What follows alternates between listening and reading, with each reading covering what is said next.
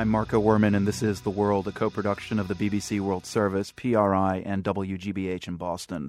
According to one interpretation of the Mayan calendar, a largely discredited one, the apocalypse is coming on December 21st, next Friday. But plenty of people here and around the world are taking it seriously. In France, some have converged on a mountain to await the end of time. In Russia, there's been a run on essential supplies. But a survey from earlier this year says China ranks highest when it comes to end-of-the-world fears. About 20% of people there say they're making preparations. Here's the world's Mary Kay Magstad. My housekeeper, Ho-Jin Rong, asked me today if I think it's true that the world will end next week. I heard that December the 21st, 2012, it's also on that day when winter comes. I heard it's the end of the world. So if the world still exists, that means there will be no sun, no sunlight. So people now in the countryside, every family are rushing to buy candles and to store these candles at home. Ho says that includes her own relatives back in her village in the central province of Henan. She thinks they're being a little superstitious, but then again,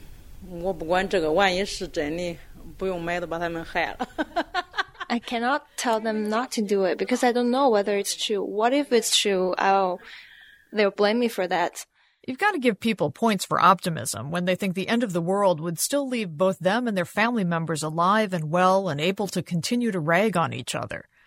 In China, the concern that everything might come to a skidding halt on December 21st came in part from this. This mass suicide adhered to the Mayan calendar, which predicts the end of time to occur on the 21st of December of this year. The film, 2012, was a smash hit here.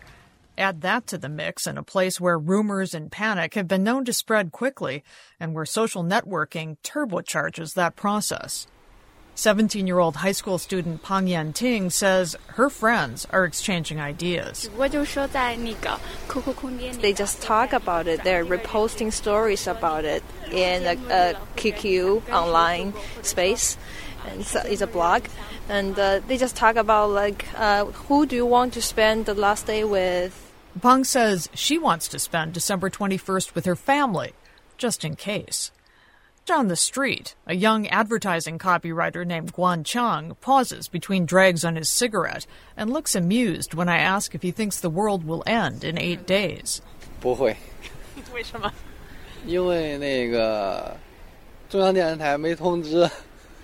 Because CCTV didn't say. So CCTV doesn't have it, it can't possibly be true, huh? 对. Yes, he says, trying to keep a straight face. If China's central television, the government mouthpiece, isn't calling the end of the world, move on, have another cigarette. But Guan admits that even some of his friends, educated urban young professionals, are laying in provisions. 听说了，周围朋友都在说的是那个。Yeah, I heard a lot of my friends are talking about it. They say there will be 3 days. It's going to be really cold, and people will spend the 3 days in darkness. And after that, it'll be okay? 对. Right, he says. There's that mix of optimism and pragmatism again. Others in China are making more elaborate preparations. One guy used his life savings to build an ark, like Noah. My housekeeper, Ho-Jin Rong, is pretty stoic about the whole thing. Who knows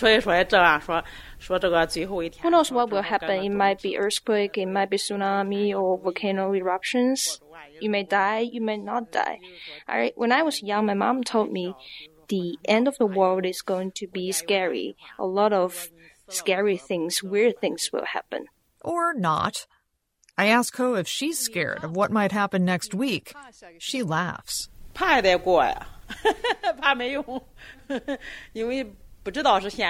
the point of being scared, she asks. I have to get on with my life. Still, she'll have the candles, just in case.